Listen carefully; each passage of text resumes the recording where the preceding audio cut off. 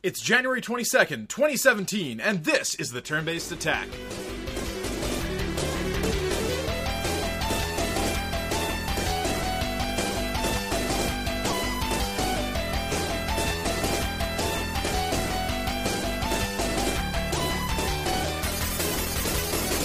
That's how you know I'm a pro, bro. On the sheet it says 2016, but I course-corrected mid-intro. Heaven forbid I should record it more than once. Did you say 2017? I did. Thanks for being with it. Your host this week, as always, myself, Lee. Rob is joining me. I just got deja vu when I said that. Well, I mean, we've done 48 of these, so that would but have we recorded as well in 2017? No. And then I said the same thing. We recorded on December 31st for Game of the Year 2016 with Mr. Mike. First podcast. It's our first podcast of the year of 2017 of the era of our making America great again. The age of our Trump. Yeah. So, weird week. The Trump dynasty. The Trump dynasty. A weird week, weather-wise, which is kind of putting everything off. It's very strange. Mm-hmm. Here in Winnipeg, we're not used to seeing positive numbers on the temperature in the middle of January. But here we are, January 22nd, Sunday. It's +5 outside. The snow is melting.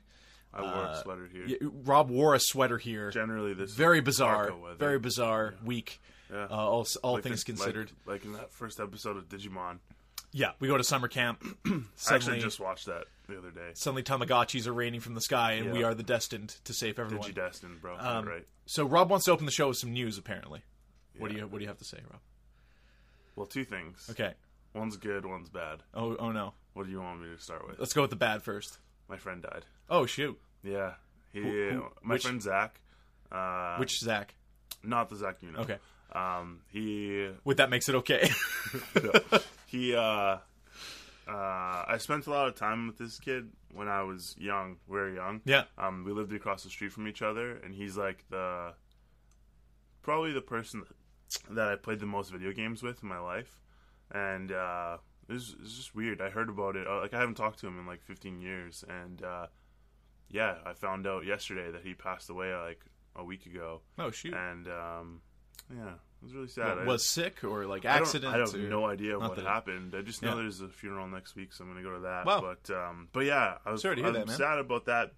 Mostly, it's relevant to our show because like I think that without this guy, I probably wouldn't have gotten into video games as much as I did. Like then I played a lot of like weird stuff with him that I never would have looked for otherwise. Let's play Doctor. Pull down your pants. No. It was like we played like Ogre Battle 64. I wasn't into Ogre Battle at that time. Played StarCraft 64. He's the first person. He had all the bad versions of those games on N64. Yeah. And then like I remember I used to go to the because we lived in an area here in Winnipeg called Grant Park. And I used to go across the street to the mall, and I would get this like the PlayStation magazines from the mall and bring them home because they had the demo discs in them. Hell yeah. And me and this kid would he'd sleep over at my place, and we would stay up all night playing demos. That's it. Not even Fighting Force, just the first level. Yeah. So grind session. Yeah. But anyway, I remember doing exactly that, having a sleepover and just playing demo discs. Yeah. What's that about? Yeah. Those kids these days will never know those times, those playing dark times. Playing full games. Yeah. But anyway, it was a really sad moment for me, and I wasn't actually too choked up about it, mostly because I haven't seen him for 15 years or so. But we're getting to that age, man, where a certain selection of us I don't know what don't happened, move on. But yeah, it's I mean, I hope he's in a better place or whatever you believe in. But it's just a weird time. It's a really weird time to find that out about somebody who I was so close with as a kid. Yeah. First kid I ever watched Pokemon with too. Oh damn. Yeah.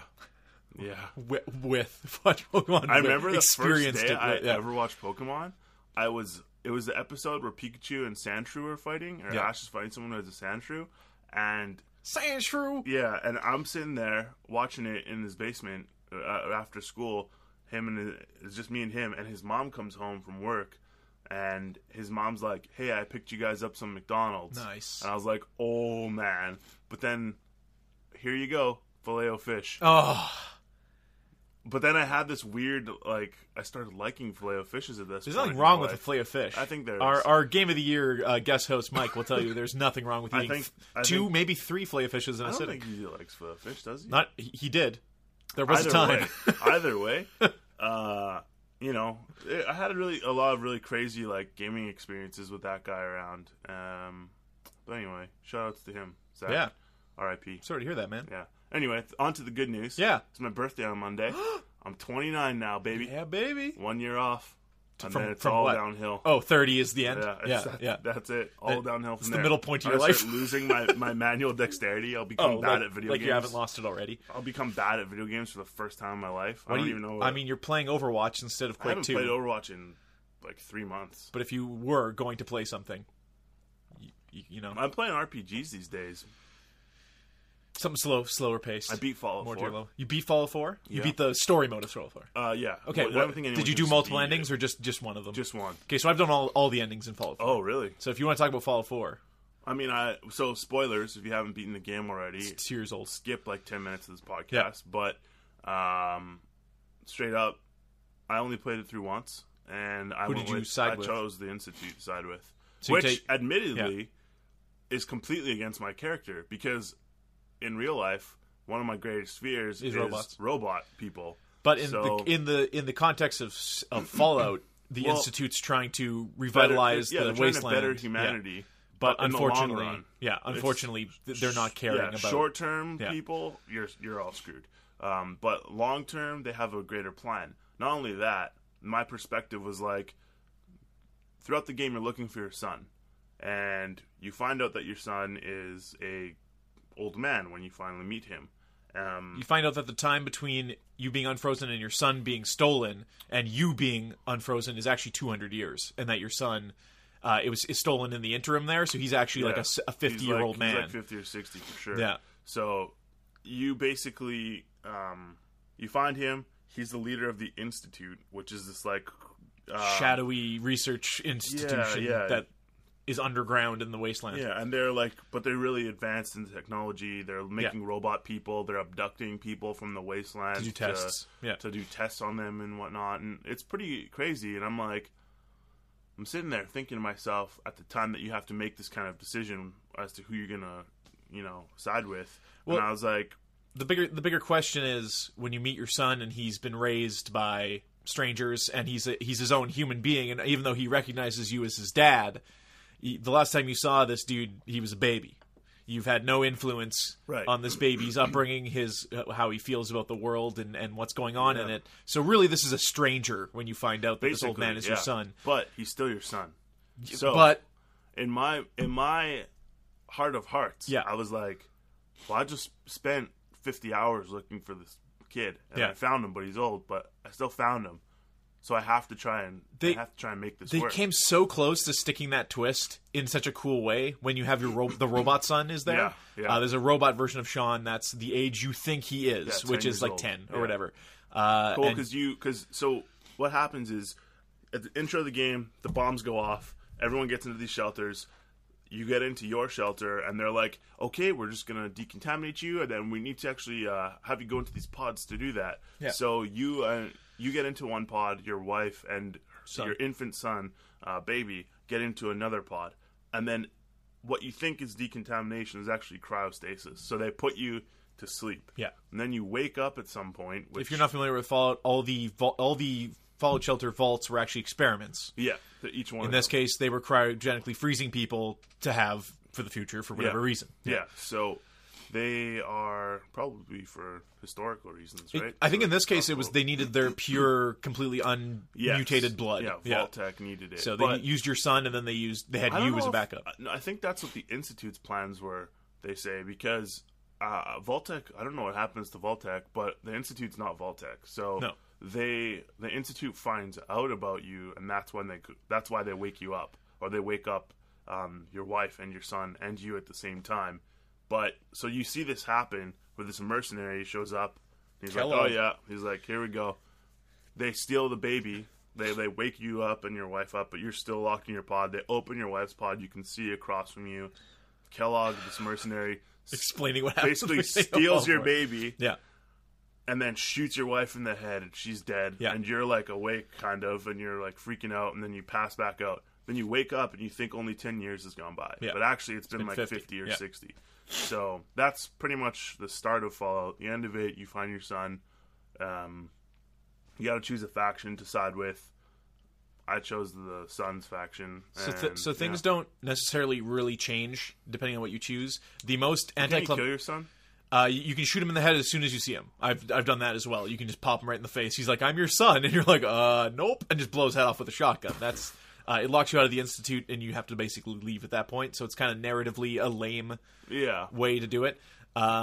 The Minuteman is like the most anticlimactic as far as there's 4 factions. There's 4, yeah. So the Minutemen, the Institute attacks that castle, and you have to defend the castle for what seems like 45 minutes against robots, which is cool, but that's how the game ends. Yeah. If you side with either the Railroad or the Brotherhood, it's blowing up the Institute. You have to fight guerrillas and like beat up everybody in the Institute, which is kind of fun. Heck yeah. Which is more of your run and gun, like you know. And then siding with the Institute, you find out that your son is terminally ill. And you are going to actually take over in his stead and run the Institute against the will of everybody else who's running the Institute. There's a board of directors. Which, if you follow that story thread long enough, it does give credibility to you saying that is your son. And ultimately, he's like, "Listen, as much as I trust all these people I've been working with for years, you're from the before times. You're not slanted by anything that you haven't been involved in this. Mm-hmm. So as an outsider, your goals as the leader of the Institute might be the most righteous." Yeah. So, Bethesda, they don't get a lot of credit for their story writing. Rightfully so. They're kind of all over the place. They have a lot of ideas, and they don't stick a lot of the endings and keep moving on. The first time you're walking through Kellogg's dreams, and you're like, okay, I get it. They're sympathizing you to this character. That sequence feels like it goes on forever. Yeah. And that it's annoying, but whatever. All in all, though, to kind of wrap that up, Fallout 4, it's just Fallout 3 with a few upgrades to me, and I would not really say that it's like a must-play unless you've never played a Bethesda game or a Fallout game. There's a lot to do. I got all the DLC and I haven't played it yet, admittedly. You talking about Fallout now makes me want to grab that disc and go install it upstairs. But it's cool. I actually played a character that I was reading up online. I was like, man, I wonder what the best stats are to take. Like, for the type of character eventually you max everything. Sure, so, you can. Yeah, there's an infinite level cap, right? I ran a luck character and only bought luck perks, and you don't get some pretty crazy perks. The thing you miss out on is you don't get to do a lot of the strength and perception and that kind of checks and those perks. But what you do get is you constantly get ammo. You constantly have critical hits. Exactly. So you make up for it in really wacky. Yeah, I rolled an agility character, so I maxed out my agility. Yeah, almost. Crazy AP and stuff. Yeah, so I had endless AP. I was basically a ninja. No one could detect me, and I just that part in the Railroad. By the way, spoilers again. Where you are in the Institute when they're like, "Okay, go kill everyone in the Railroad." I was like, "Oh no, I like those people." All right, tough. So I go into there, say hi to Desdemona. She's like, "Hey, what's up?" I'm like, "The Institute told me to kill you." She's like, "Well, what are you gonna do?" I'm like, "Well, what do you think?" She's like, "Yeah, guess you're not gonna kill us." All right, well, thanks for letting us know. And then I'm like, "Cool." I walk away, hide behind a wall, then just come out the corner of the wall. And I was using the Deliverer, which is this little pistol that you get from joining them. And it basically, my character was rolled in such a way, or the stats were laid out in such a way that you have all the perks that give you increased stealth damage and increased damage with pistols and increased damage with silence weapons. I maxed them all out. So just one shot with a little silence PP7 basically blew her head to pieces. James Bond did it. Yeah, and I was like, wow, Bond didn't do that. So there's that crazy mission that's in the tower where there are some replicants being held in the basement. And depending on what faction you're with, you do this mission from a different perspective. Wait, is that when you're at the end, the Institute? No, this is before that. It's somewhere downtown, and the setup is there's warring factions going on. I think the Institute's fighting. I want to say the Institute's fighting the Brotherhood or the Railroad at this place, and your thing is you're going to go in and there's these replicants in the basement, and depending on who you side with, this is where. So you either have one of those agents with you. What you're talking about. What are they called? The leather coursers. Coursers. So you're with a courser. If you side with the Institute, and he's like, "We're going to go into the basement. We're going to teleport them out. We're going to teleport them out. You have to say the commands to shut them down, and then we're going to teleport all 4 of them out. Yeah, but if you're with the Railroad, you can go down there with the courser and kill the courser. Nice. And then free them. Or if you're for yourself or the Minutemen, you can this mission's really neat because you can fuck everybody over. So I think the way I did it originally, because I was doing Minutemen, or Brotherhood, because Brotherhood would be out for the Institute and the Railroad. Might have been Brotherhood the first time I did it. You go into the basement, and first of all, the Railroad people are there and like, please don't reset us. We want our memories. You can say basically a catchphrase to eliminate a replicant's memory. They won't. I call them replicants. I don't know what they're called in the context of synths. Okay, I go Blade Runner with it. So anyways, you get down there, you say the code, you wipe them all, and the Courser's like, all right, let's teleport them home. And then I pulled out a shotgun, blew the Courser away, and then proceeded to cut off all the replicants' heads off, and then just strutted out of there like a real badass. Psychopath. You can do that in a funny order, though, where you can kill 2 of the replicants, and the Courser gets mad, and then you kill him, and then kill the other 2 replicants, or don't wipe their brain at all and kill them all while they're conscious. It's a very neat mission, and you can mess it up a bunch of different ways. That game has some interesting missions. I'm surprised some of them work with 4 factions and like how different things can go. There are literal points in the game where you go to like get into a vertibird as the Brotherhood mission. It's like, if you do this is the point where the Railroad and the Institute will no longer you're hostile to them now if you do this. So they don't find a way to avoid that. You can't really be a quadruple agent. Yeah, that happened when I was in the Institute too. There was a couple of missions where it's like, the Helios building or whatever. You had to go steal the thing. That's where when you're in the elevator, when you're going on that long elevator ride. That's the mission where you choose your faction. Anyhow, I talked to Reed, listener of the show. Sure. I talk to him often as well. Fallout 4. He did not like this game at all. I finished it. I thought the ending was interesting. I don't know that dude to like open world games. He does. He likes some of the Elder Scrolls games, I'm pretty sure. And like he likes New Vegas a lot. Yeah, okay. I think New Vegas is his favorite Fallout. New Vegas kind of stands alone. Well, it's a fun game. I never got to play it because it kept glitching, so...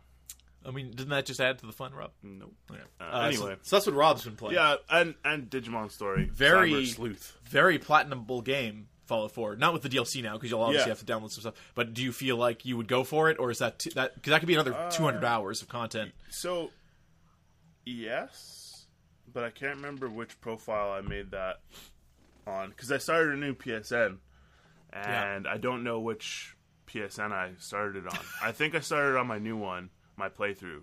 Yes, that makes sense. So I think I could do it. There's a few things... Did you buy the DLC? No. Because you can download it on your main account, and then your sub account will be able to play it. I didn't buy the DLC. But what I'm thinking is I could platinum it, but the problem is that it requires you to do multiple playthroughs, or at least to start back quite a ways on the existing playthrough. But I'd like to do like a Rambo playthrough, where I'm just like... You're just killing everybody trying to find your son. Yeah. Like, I just can't be killed, and anything in my way gets just annihilated with, like, explosives. So, the thing that kind of... Like, I started playing a survival mode file, which for the first 20 levels is a very slow experience, because you are very vulnerable. Yeah. But then at a certain point, when you get to the point where you can take a bullet to the arm and dish out damage equally, it does become very fun, but you do have to take it. Because if someone gets the drop on you, it's over. I finished Fallout 4... as a level 20 character. Yeah. So I didn't even like... You just keep leveling in that game. Oh man, I could have leveled endlessly. But anyway, that's Fallout 4. I'm also playing Digimon Story. There's a new one coming out. Cyber Sleuth. I know. Yeah. The new one's the new Digimon World game. So there's clearly some sort of distinction that they're trying to make between all their different Even though series. all the Digimon World games have been vastly different than one another. Yeah, so this will be the 4th Digimon World, I think. Well, Cyber Sleuth was an RPG too, right? Cyber Sleuth is a turn-based RPG akin to what you would have played on World the DS. World 2 and 3 were also turn-based RPGs. World were very similar. Digimon World 1 and the new Digimon World game look like they're going to be very similar to each other. Okay, so more of a virtual pet. Yeah, so except you get 2. Excuse me, 2 of them for the first time, which is apparently a big selling point. I'll probably pick up the new one. Could they stand on each other's shoulders? Don't know. They could DNA Digivolve, though, I bet. Ooh. Yeah. Fusion, ha. Yeah, exactly. Digimon Story Cyber Sleuth is... I got it at the recommendation of one, Andrew, of Sultans of Slam podcast. Yeah. Since he put that in his Games of the Year, I was like, yeah, I'll check that out. This is his most surprising game of the year. I haven't played a Digimon game in So you got years. hosed buying it on the PSN? No. Here's what happened. PSN, $60 it's priced at right now. Yeah. $60 Canadian. I'm sitting here like, there is no way this game is $60. There's got to be a better way. Uncle Bandai. Jump onto that Amazon.ca and guess what, baby? $29.99. Which is actually what the game is priced at. Yeah, so I'm like, okay, great. So I go and I bought it off PSN's Amazon. wacky, man. Dude, PSN, you could find amazing deals once in a blue moon, like with the flash sales. But aside from that, it's like they're so slow to reprice anything on there that it's not even worth it half the time. Well, the thing we've talked about time and again on this podcast is why is there price parity? Why is if something is physically $70, why is it $70 on the PSN? Yeah, Make it doesn't $5 make sense. cheaper Well, and entice me to buy it. I get it. You know, it's there to. Yeah, they're maximizing their profits. Exactly. But if you want people to download it, there's way less give them a overhead reason, on it. yeah. And then never mind the retail price goes down. And yeah, there's price protections that go down for retail Sure. first Yeah. because they're stuck with the product, But a right? game like Yeah. Digimon Story Cyber Sleuth that 43 people purchased, including me and Andrew and the island nation of Reed. Japan. Yeah. But anyway, that game is pretty interesting as far as a grinder goes. Like, it's pretty much Persona 4, but just worse. If you're a Digimon fan. Yeah, it like, I was talking to Reed about it, and Reed was like, dude, don't get it, it sucks. And I was like, man, come on. Like, you gotta be kidding me here. And he's like, no, it's not very good, trust me. Like, if you like breeding mechanics and, like, a really grindy, kind of boring battle system, then sure. And I was like, oh, that sounds like something for me then, for sure. And so I picked it up against his, recommendation. And it's like not as deep as I thought it would be as far as the breeding mechanics go. It's actually really kind of it's only like two directions. You go forward to a point, so you digivolve your monsters stronger, and then at some point they can't go further without going backwards. So you have to de-digivolve them so that they get like a stat boost, and then you go back. That was up. always the disconnect between the show and the video games. Was that Digimon can become any other Digimon. There's like these crazy Digimon trees. Yeah, so the trees are still there. Like you can digivolve depending on which Digimon you have. You can digivolve it to like usually it's one of 3 or one of 5 or 6, depending on what level. Okay, you're so digivolving Digimon games have not changed. Not really. It's pretty much standard fare for the RPG genre. They're apparently going to try to bring back the handheld little Tamagotchi things this year. That'd be right? interesting. The original Digimon, as it were. That's how they started. I don't know.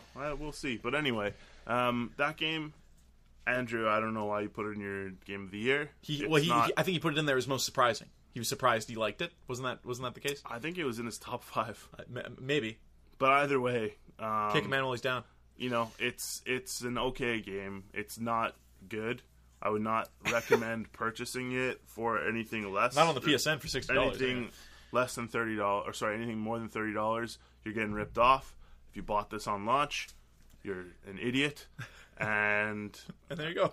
That's my review of Digimon Story Cyber Sleuth. I'm almost done it, I'm pretty sure. I'm about 30-something hours into it right now. That's about what you should Interestingly, been playing it primarily on my Vita, even though I bought it on PS4 with Remote Play. Huh. Because that's messed up. It's a messed up thing to do. It's such an easy game to play. Like, in Persona, how you can just do auto battle? Yeah. Exact same thing, except here's the stupid part. You have to literally press auto battle every time you get into a battle. You can't just hit auto battle once and then it knows you're going to be in auto battle for the rest of it. That's the laziest thing I've ever heard. I'm talking about you being lazy, not them. Optimize your game. The only other game I know that has that is that Final Fantasy IV DS remake, where you can set auto battle and every time you get into battle. Okay, sorry. The 3D one, they're all chibi. Don't talk about that game. My bad. Burned. Well, I guess it's that time where I talk about what I played. Yeah, probably good. All right. So I fell into a Let It Die spiral after Game of the Year. Stuck with that game. I'm in the late teens of the floors now. Wow, that's I unlocked grade 2 characters, so your level cap is doubled, and the first 10 floors become like a actual literal joke. You'll start unlocking weapons that are far more deadly. Guns and assault rifles and like swords become more viable. You get better and better gear, and then so the thing that's really drawing me into this game is something that Metal Gear Solid 5 had, and that's the FOB, defend your base kind of stuff. Oh, yeah. In Metal Gear Solid 5, you were kind of repurposing your... We got all those materials and stuff, so you're repurposing your money and your materials, your units, into making your base that much more impenetrable, and then at the end of the week, there would be like a tally, and it's like, okay, this many people tried to invade your base. On the flip side, this many people, you invaded this many people's bases, and it was all automatic and just on a list. And you'd be like, here's your rank for the week, and you've ranked up for the next week coming up. Idea being that now that you're, let's say you went from a C to a B, you have to defend your base that much more so that you can keep raising up. And then every time you rise up in a rank, if you do succeed, the rewards you get are insane. To the point where that game, if you just leave it to kind of play itself for a few weeks and come back to it, you'll have enough money and materials to make anything in the game. Like the game actually, people were really mad at it because this was a late update to that game. This wasn't in the game originally. And then people were mad that they'd come back to it after a week and like, all my materials and money are gone. What the heck's going on here? Because they added this extra part of the game that they intended to be like something you are supposed to keep up on as you play. That's funny. And I really embraced it, and I really liked it. And Let It Die kind of has these mechanics too. You go on weekly fights with different nations. So Canada, who I am a part of, it's just Canada as a whole, as a country. The States has each individual state, but Canada's Canada. We beat Germany pretty handedly. That got us a lot of money. We're in a battle with France right now, I believe it is. California did crush us, though, like handedly. And if you participate in this, or you don't, you get a huge gold and Espethium reward, which allows you to upgrade your base, your waiting room, so you can have more fighters in your freezer, you can have a higher bank capacity, etc., etc. This also makes it harder for someone to break your bank, and when someone breaks in, they steal some percentage of your total money in Splithium. So the idea being that you spend as much as you can before you log out, so that when people do log... Splithium?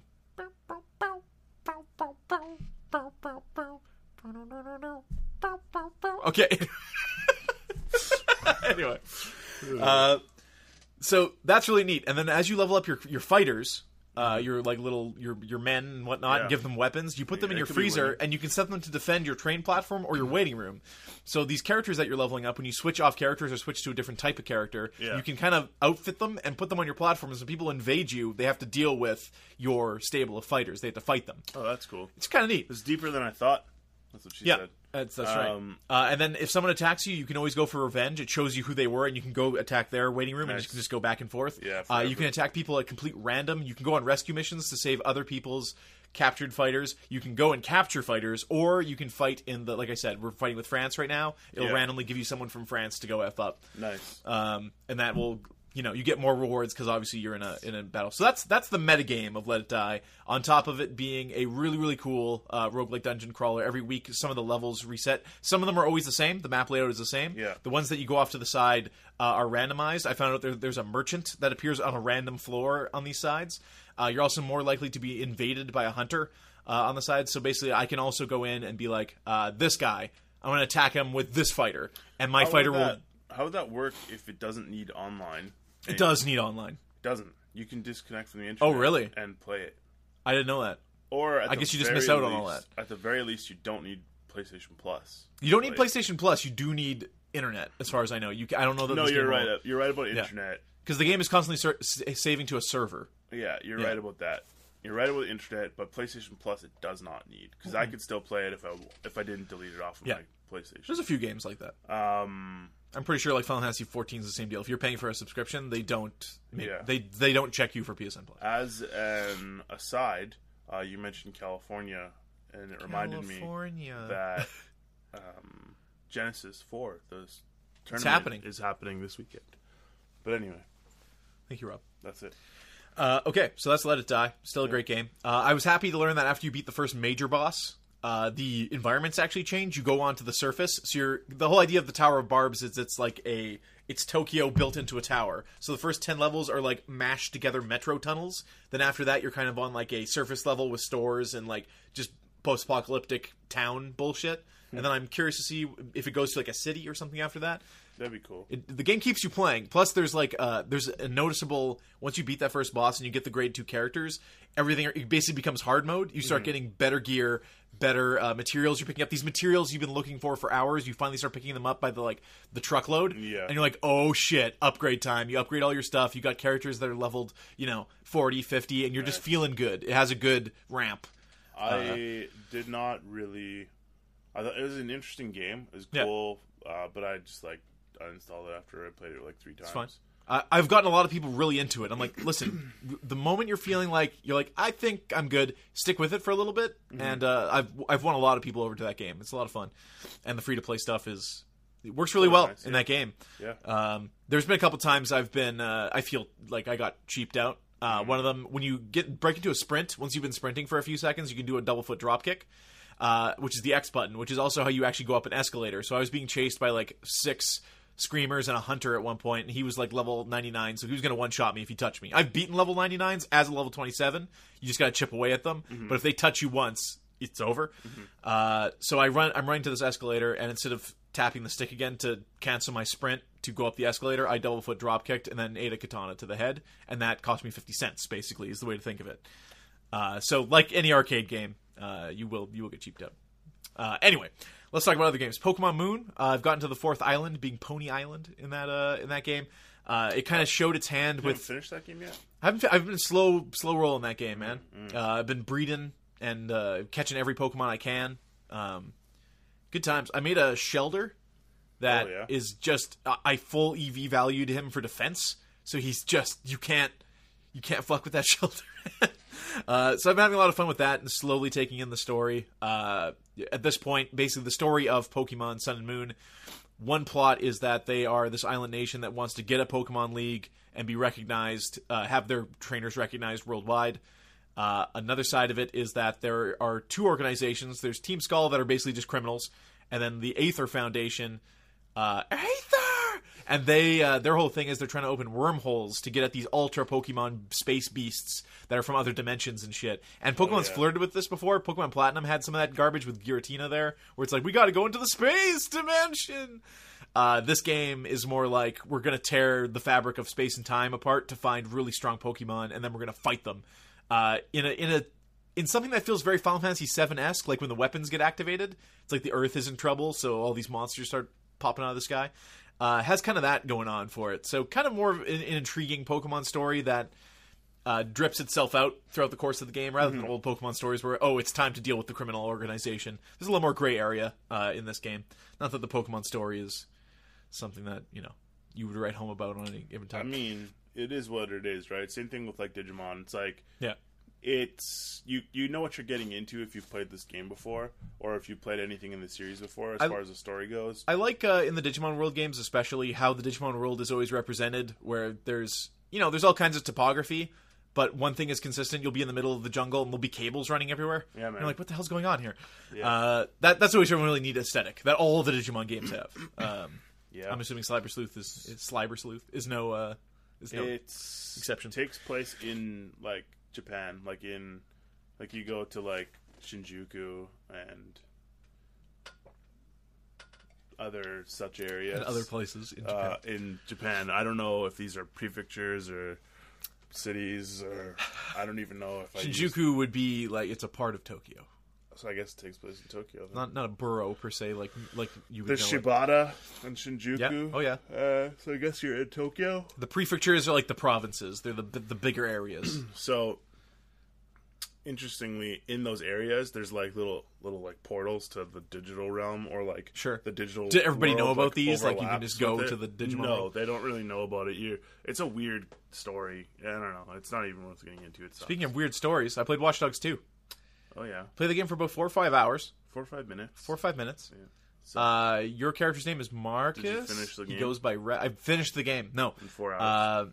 I definitely dressed him as ridiculous as possible. He's wearing a leather vest and like one of them biker helmets. I was talking to somebody about this. Yeah. My friend, green my Crocs. friend, my roommate that I record. I record when he sleeps. Often plays games with. Yeah. I play a lot of NHL with him. We actually have a spreadsheet of our respective win and loss ratios. Why don't you just make a season? With what teams? Well, because I mean, we're playing on his friend's copy of the game, which is digital, and we can only play when he's offline. And it's just like this whole stupid thing. Anyway, so yeah, it's like a really just like poor person setup. That game was on sale for like $50 for 3 months. You couldn't like split it. No, okay. No. Anyway, so I was talking to him about you. Actually, oh god, I was like, so Lee, who I happen to record my podcast with, I was like, I went over to his place this one time because my roommate's playing WWE, like 2K16, I think. You told him about the, and I was like, I told him about the no, I didn't tell him about the Elimination Chamber. I told him about the Time Ranger and the White Ranger and the Weed Goblin and all these crazy story that you came up with, and he was like, what was this guy smoking when he came up with this? I was like, I don't know, man, but we need to get some. I was like, either way, here's what's interesting about Lee compared to my roommate. Yeah. So my roommate is going through the created characters, and he's downloading all the like ones that are like real wrestlers that are just redone, not featured like, in the game. Yeah, or like Kurt Angle, cool wrestlers that like they're very serious. Like someone designed this from a very serious to part fit of into their the brain. game. Yeah. Whereas you will do like, oh look, there's Spider-Man versus Donald Trump versus Barack Obama in a triple threat match. Yep, like I'm gonna make that. That's always been me with wrestling. Yeah, so like I was like, I'm pretty sure that if there's the option to be ridiculous, you will oftentimes go that road. Yes. Whereas myself and especially my roommate, we will go the more serious route where it's like, this is serious. I'm taking this game very seriously. So it depends on the kind of game. I'm always serious. I will always approach I don't believe in laughter. A game that's not taking itself seriously or is otherwise not a good game. So wrestling is a bad game. Absolutely. So my whole thing is I have fun with the game because the game is not fun on its own. Okay. With something like Watch Dogs, going into it, that's just a matter of I need to go to the clothing store and buy some pants. Well, it's like Grand Theft Auto. Right? That's my mission. Yeah, exactly. Yeah. So the sillier the better. You know, if I can spray paint my gun pink, why wouldn't I do that? Mm-hmm. And in Watch Dogs, the game's asking to, like, anyone who takes the game Watch Dogs 2 seriously, I don't want to meet that person. Mm-hmm. The characters in the game are terrible assholes. Everybody is murderers. The game doesn't even really acknowledge these terrible things that you are doing. You get a stun gun at the beginning, and your whole thing is you're a hacktivist. You hack this CEO's thing, and you make it so he donates $20 million to leukemia research. Well, that sounds like you're a good guy, but then the game allows you to, beat the living crap out of a cop, steal his gun, shoot him in the head, steal his car, drive on the sidewalk, murder a bunch of people. It lets you do that kind of stuff too. Is that unscripted though? So, like, is that part of a scripted mission? So it's the scripted mission. So the game gives you all the different tools you would want. You can go stealth. You can go non-lethal. You can go lethal. You can call in a gang strike on someone, so you don't have to do anything. You can fly in a drone. You can control a remote control car and jump in people's faces. The game lets you do all that kind of stuff and doesn't really narratively mention if you go full lethal. If you 3D print guns in the game, because you do. It's a real thing, and they all have names. So like you get the gun, and it's like the noob killer. Like it's real bad. These are shitty people. So narratively, I'm looking at this game. You are this guy who's trying to impress DedSec, this hacker group, which was an organization that was in the first Watch Dogs, if you remember correctly. Mm-hmm. You weren't part of it though. Nope. Aiden Pierce is also mentioned in this game, and he's like a folk hero. Like he's the real deal. He done it. And if you remember what Aiden Pierce did, it was he used his cell phone to hack a city and murder a bunch of people. Yeah. This is who they're looking up to. I just remember the best part of Watch Dogs 1 was the ending, when you had to choose between sparing that guy or killing him. And what did you do? I killed him. I fucking murdered him. So you see what I'm getting at. I'm pretty sure I did. Because I remember we talked about it when, like, because Watch Dogs was pretty much a release game, or a release window game, wasn't it? No. It was a year after, I think. Oh, 2014 or so. I don't remember. But anyway, I remember when we played it, when it first came out, we talked about it on the show, and I don't remember the circumstances, so I can't say exactly what I did, but I'm pretty sure I just fucking murdered that guy. Like, cold blood, didn't give a shit. If I'm not mistaken. You killed that guy. Well, it was because he did something. He, like, killed your family or something like that, right? He's been, like, terrorizing your family, and didn't he kill your niece or something? Yeah, there was, like, a car accident, or he, like, killed your family member, and I was like... So this game takes two things that people had a complaint with in the first game. Is like you can't really customize your character. In the first game, it was like, hey, here's 30 different outfits that are the same outfit, different colors. Yeah. This is like, you can get new bags, shoes, hats. Well, that's because they were having Assassin's Creed syndrome with the first Watch Dogs. So I took myself to the biker place. I got a full out biker outfit chaps first. And all. Yes, buttless absolutely, chaps. not buttless. Even though it is San Francisco, and then I. And they play up the San Francisco. Don't you worry. This game is shitty in all the right ways. You have a cell phone. You can download apps. They make you arbitrarily pay for them. Like you're carrying around $5,000 from the start of the game, but you have to download your apps, and they're like $4. You download one that lets you steal music that you hear. So it's got some neat ideas. Some of the missions are also kind of ripped from the headlines and the way the Grand Theft Auto does it, except this one doesn't present it as a satire. It presents it as we are actually doing these things. I remember just now the second best part of Watch Dogs 1 was when Cream by the Wu-Tang Clan came on in that scripted event. This has stuff like that too. Nice. You steal what is basically the Knight Rider car at one point from this movie set, and it starts playing Planet Earth by Duran Duran. So Ubisoft still doing a lot of that bullshit. But they're ripping that off from other themselves. games. Far Cry does it. Far Cry. Before Far Cry did that, Max Payne. Sure. Max Payne, though, Rockstar used not licensed music per se. They used specific their thing. Rockstar's thing is Grand Theft Auto 4 started it. Was like, we're going to put in music that we listen to. Which makes the world of Grand Theft 4 seem like... But, I mean, during a scripted event in the game. Where Mafia does it too. That specific song is there specifically for that sequence. Yeah. It's not like you just have the radio playing well, and you can this has that. You're listening to I Want It That Way by the Backstreet Boys. So you have a media player on your phone, and when you play it, you have like a list of all the songs you start with, and then the ones you steal, and he puts in his earbuds, and you're like listening to it over everything else. When he goes to talk to anybody, he takes them out of his ears. That's cool. You can pet dogs. Can you shoot them? I haven't tried. Why would I try to shoot a dog? I wouldn't try either, but I figure from everything you're telling me, you probably could. No, I've actually avoided killing any dogs. They didn't do anything wrong. It's like in Fallout, where you come across a child and you're like, you little shit. You try and shoot him, it doesn't work. So I'm role-playing this character. He's trying to eradicate all the homeless people in San Francisco. So I viciously, without abating, murder any homeless people I see in this game. And then take selfies with them. I'm just like... And then you get followers. So this is me. That's my thing. That's my meta game I put on this. It's interesting he's gonna You get like followers. You said you're a criminal. You are a supervillain in this game. Well, you are. Yeah, I am. But the other people you work with differently than you. And then it still has the multiplayer modes where someone can invade you and hack you, and you got to find them, which is fine, cool. It interrupts you in the middle of doing other stuff. Yeah, it did that in the first one. Yeah, absolutely it did. But so the game is a little clumsy. Driving, moving around, general open world stuff, especially coming off of Mafia 3, which didn't do anything to innovate, but was fine. Like, was just like, no problem. The invasion thing, I was talking to somebody at our friend Ashley's birthday party there, and this guy was talking about Watch Dogs 1, and said that he had somebody invade his game and kill him, and that just, like, completely turned him off to the game. Like, basically never played it again after that. Yeah.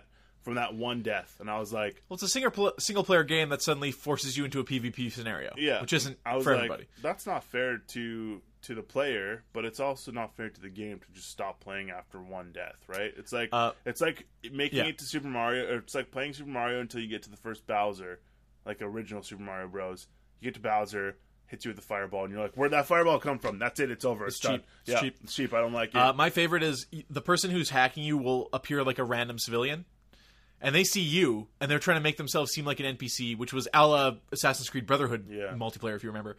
But where everybody was one of 5 people, and you're just trying to look the same. Yeah. In this case, they're just disguised as a civilian. So what I like to do is, if I don't immediately see someone acting erratic or driving in a car in a way that an NPC wouldn't, is to pull out a gun and start shooting everyone. Like, just who runs. Yeah, and see who runs. And it's, violent, but kind of funny.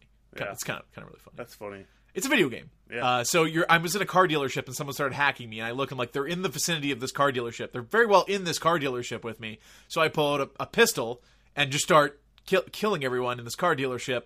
And then suddenly this dude sprints out and runs into a car and starts to drive away. And I'm like, oh! So that game's funny in all the wrong ways. You get new phone abilities. You're kind of hindered by how much battery life you have, but you can actually remote control any car. So if a car is driving in front of you, you can actually use your phone to slam on its brakes. Another favorite was if you have if there's a car parked, let's say there's a gang hideout, and you want to cause some trouble, you can remote control a car, James Bond, Tomorrow Never Dies style, and just start killing people with a car. So that's kind of fun. The other thing I bought was the gang attack, which doesn't seem like you can do it to any civilian. It has to be like a cop or a someone who's hostile towards you. But you basically call in this gang attack and you're like, "Hey, I found your snitch," and then a car pulls up and everybody just starts beating the shit out of somebody. The game has a pretty cool skill tree. The thing that will keep you playing the game is finding out the new abilities. There's also a very good variety in the missions, especially what they start you out in the beginning of the game with. A big problem of open world games is the first little bit, they don't want to get you too involved with all the mechanics of the game.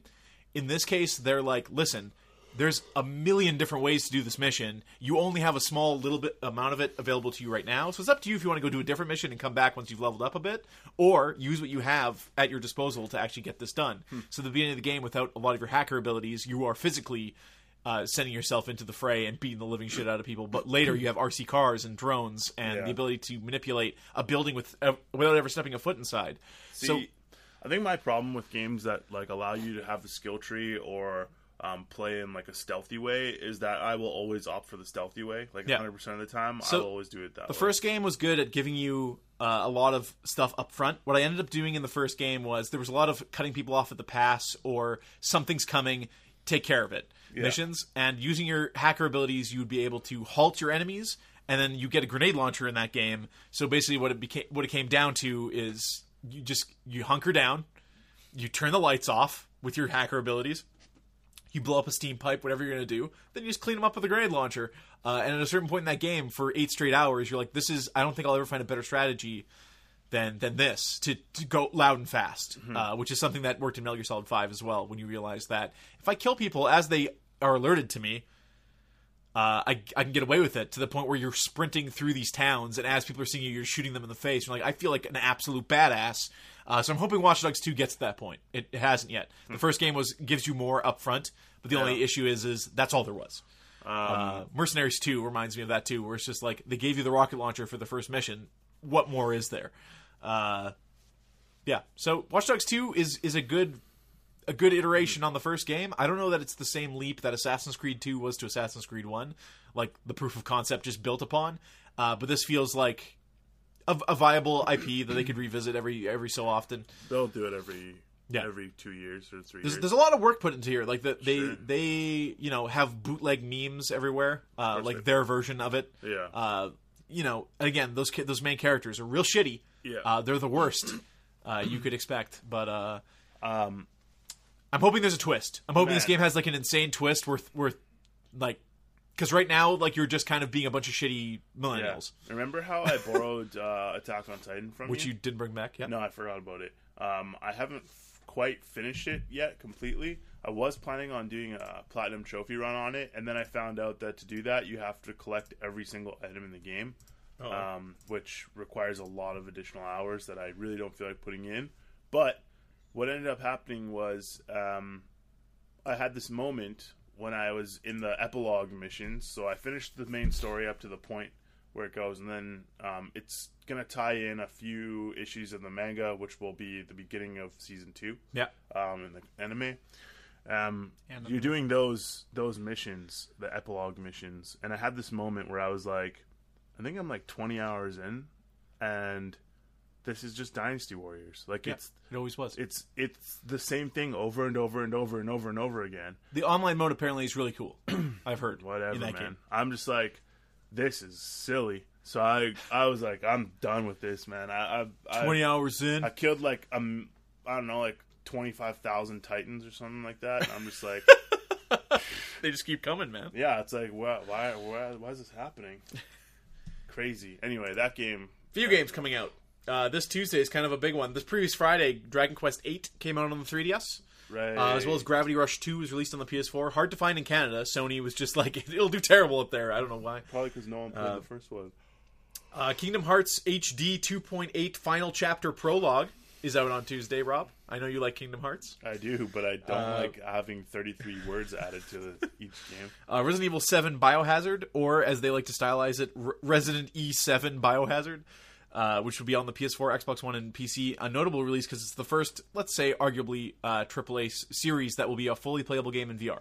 This is a 10 to 12 hour game that you can play entirely in VR. 10 hours, $70. Yeah. I mean, not what the people it's a Resident want. Evil game. People are going to beat Resident Evil games in an hour. I'm just saying. I saw someone beat Resident Evil 4 in 50 minutes. Like, how? How? I mean... Tales of Berseria. Another Tales of game. Yeah. Yakuza 0 is coming out. Who the hell buys those Tales of games? Do people still buy Tales those? Tales of fans do. It's a niche. Fans. It's like Atelier games. They just there's a group of people that just buy those games. It's like 40 of them. Yeah. 43. People. Yeah. 43 people bought this game. Yakuza 0, which is the prequel to the Yakuza series, was out on the PS3 in Japan, is being ported to the PS4 here. It looks pretty good. I'm going to pick up that game. I think that looks 1988 Tokyo. Never just being got into that series. It's kind of got a little bit of everything. Like, it's a beat 'em up game. Yeah, but it's also got all the Shenmue. PTEs, I know a little bit about it. I just never got into the series. But and then beyond that, Double Dragon 4, if you remember, is coming out at the end of the month. Digimon World Next Order is on the 31st. And then I'll wait till that one's $30. Yeah, and then we'll talk about, February is pretty loaded as well. But Fire Emblem Heroes, the mobile game, will be on the 2nd of February.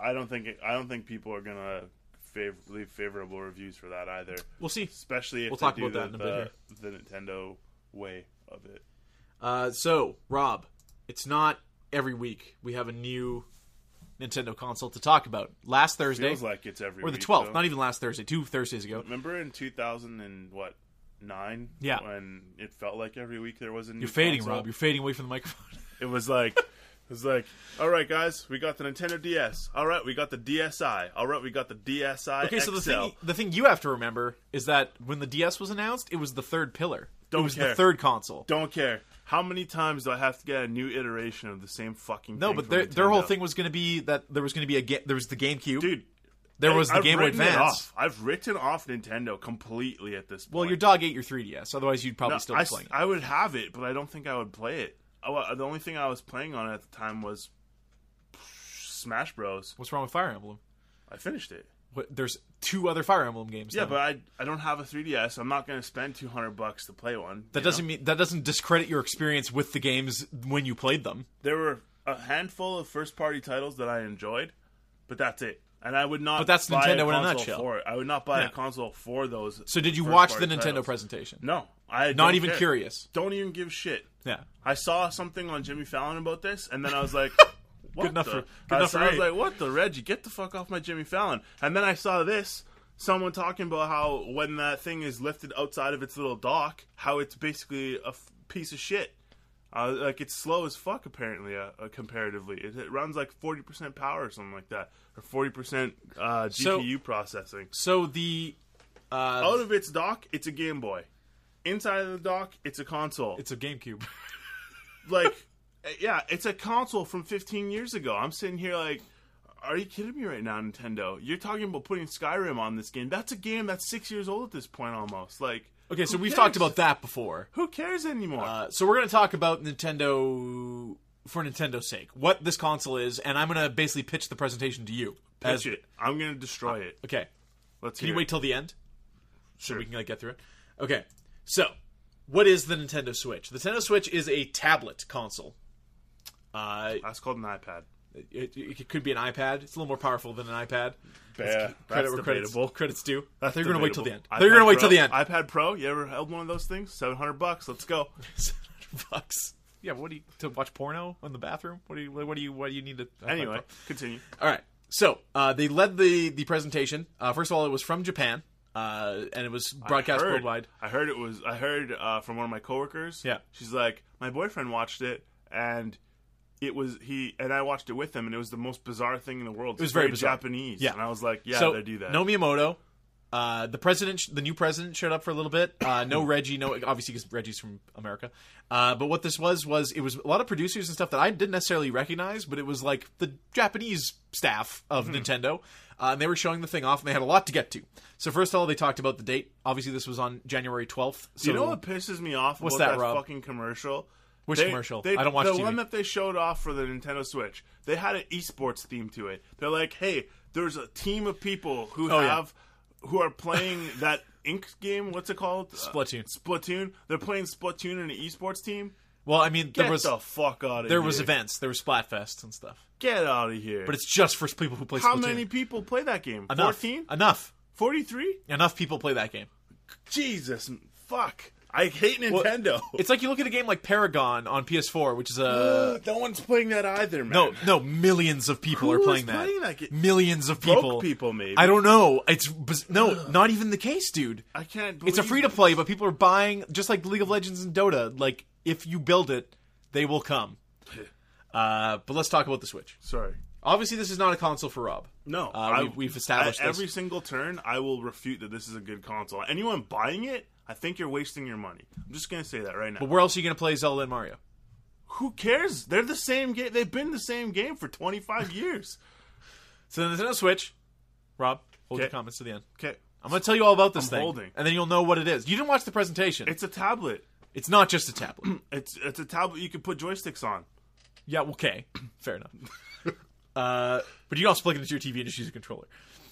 Which is the thing I had to keep reminding myself during this entire presentation. So, Nintendo Switch will release on March 3rd. The MSRP in the United States will be $300. That's a good price to start at. Except in Canada, it's going to be $400. Oh no! Which isn't actually how the exchange rate works. And the exchange rate has been falling, so they're hosing us at a certain point here.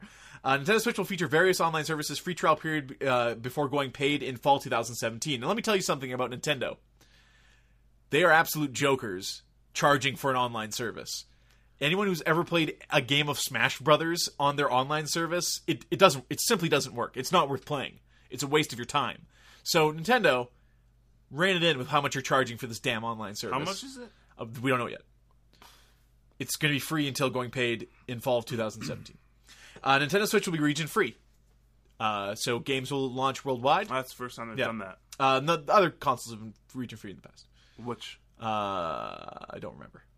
I'm pretty sure. What else was region-free? I'm pretty sure that's their They first switched region. to it. Wasn't the DS region-free? No, man. I don't think so. Anyway.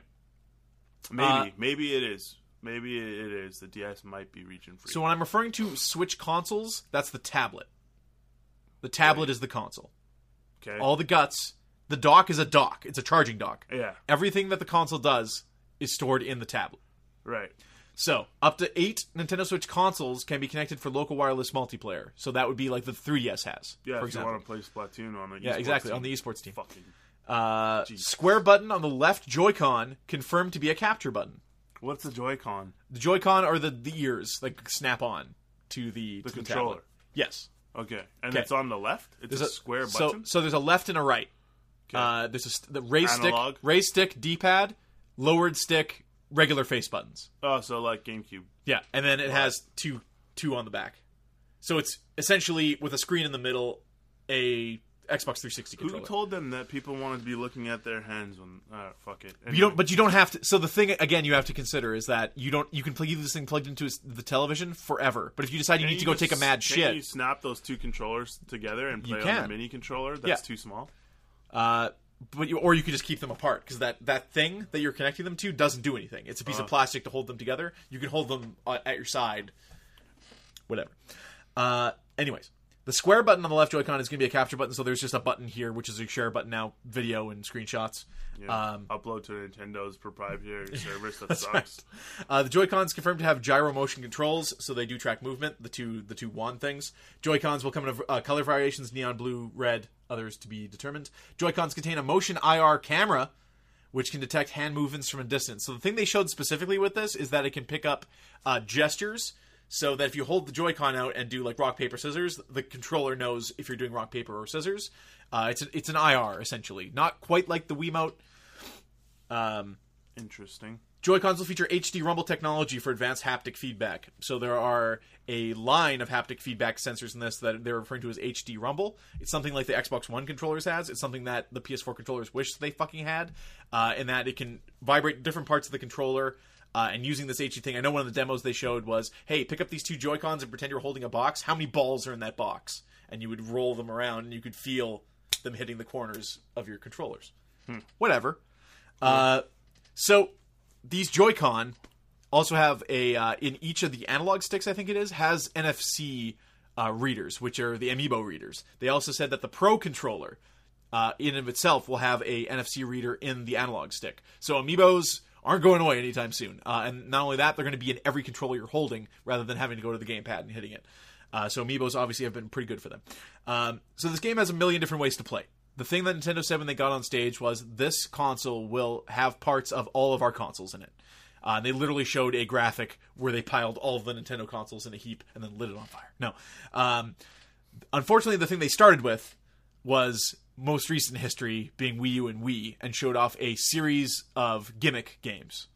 So the thing you have to remember, and the thing that they keep saying is, hey, every game that you are seeing that isn't just a gimmick can be played with a Pro controller. You can sit on your couch, no motion controls, no tablet needed. But we're going to tell you about the gimmick shit first and foremost. So what you're going to get for $300 is the console, the dock, two Joy-Con, either blue and red or gray and gray. They snap. Wait. For one person to play, or two? Is that two controllers? So those controllers are for one person to play. Some games, other games are available. Yeah, two Joy-Cons for one person. For some games, other games are playable by putting the Joy-Cons on their side. There are buttons inside the rail that you can also snap on a wristband to make them bigger, more pronounced buttons. And let's say we're playing Mario Kart. Let's say we go on a vacation to a hotel somewhere. We're hanging out in robes. We're drinking brandy, seeing what develops. And I'm like, hey, do you want to play some Mario Kart? I set the tablet. It has a kickstand. Put it on the table. I hand you one Joy-Con. I hold the other Joy-Con. We hold them sideways. Okay.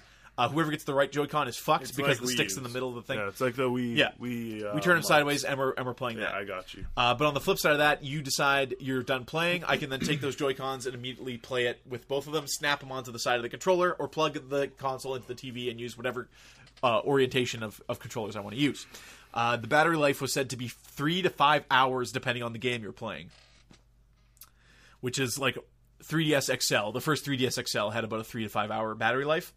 And again, that's entirely on what you're doing with it. Also, the controllers have to charge. Also, that thing that comes with it doesn't charge the controllers. That's a separate purchase.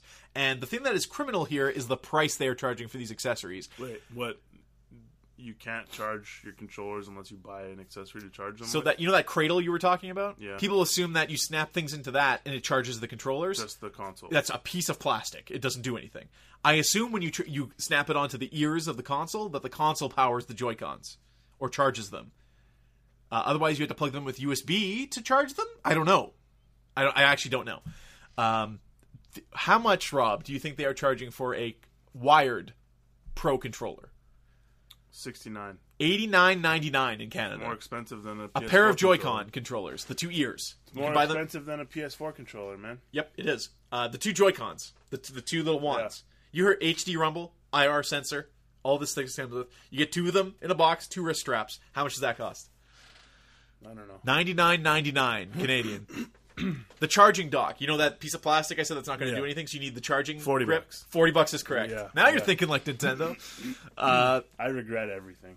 I hate Nintendo. That's real bad. That means that if you're... Nintendo is the Capcom of console companies. I always like Nintendo during their press conferences when they show...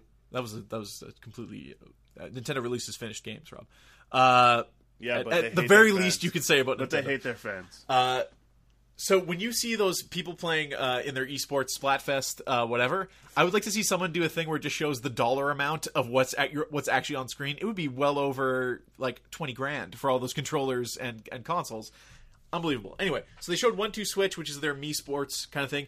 In this game, you don't look at the screen; you look at each other. They said play this at a party, but it's sound based, which you could never do at a party because it'd be too noisy. But it has a series of different games. One of which that they showcased being like a Western shootout. So you have your Wiimote at your side. It goes 1-2 draw. We both turn and try to shoot each other. I played that game in Kirby Superstar. Hell yeah. They showed other games like Milking Cows and Sword Fighting, and it's all sound-based. So that's their gimmick game. And that game people thought would be a pack into the console. No, that's a $65 game. What?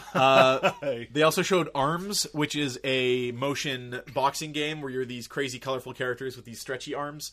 You can throw hooks and jump around. And Are they going to do the thing where they make like the software development kit like $100 again, and just everybody who has $100 in their pocket can make grab a one? shitty game shovelware title for this? so then they showed what you would say is quote-unquote the bread and butter, the goods. They showed us Splatoon 2. They showed Super Mario Odyssey, which, listen, say what you want about Mario games. What's Interesting Odyssey? concept. What's the concept? Does he Okay, go underwater this time? So the concept is Mario has left the Mushroom Kingdom, and the first thing they showed is him running around what looks like New York City with actual full-sized human beings, which is blew my mind a little bit because I thought Mario was a human being. He's not. But then he's hanging out next to actual human beings, and people are like, what happens when you jump on a human being's head? And the people at the booth said, exactly what you think happens. Do they explode into coins? Rob, what happens? Is Mario a fucking murderer? He might be. Of, like, creature, like Goombas. And he's murdered a lot of Goombas and Koopas. He's also, in Mario 1, he's also murdered a lot of Toad people. Yeah. So, Sure. the gimmick of this game, rather, is that you go to different worlds that are complete. Like, they saw that Sonic level in the one demo, and people were like, does Mario go to Sonic universe? And it seems to be the case. So what they showcased in the trailer was going to very different, vastly different 3D platforming worlds that don't look like the Mushroom Kingdom. I've played this game. Oh, yeah? It's called Kingdom Hearts. And it was an action RPG, not a Mario kind game. of. But, yeah, I know this one. Yeah. I know this one. You just go to different worlds. Everything's a little different. Your each costume one. looks different. Your costume looks Yeah. different. Sometimes you turn into a little lion. So, not quite Kingdom Hearts. But, Pretty close. It's close enough. But kind of close. I It's guess if you're close going to compare it to anything, Kingdom Hearts makes the most It's sense. close enough. It's Or Kingdom Gex. Hearts. Kingdom Hearts Mario style. Gex came out before Kingdom Hearts. That's debatable. Gex never No, came it's out. not. It's actually not debatable at all. Xenoblade 2, not Xenoblade Chronicles, not Xenoblade. What just came out on the Wii U? X. This is Xenoblade 2. Trailer looked cool. Fire Emblem Warriors, which is like Hyrule Warriors. It's a Dynasty Warriors with Fire Emblem characters.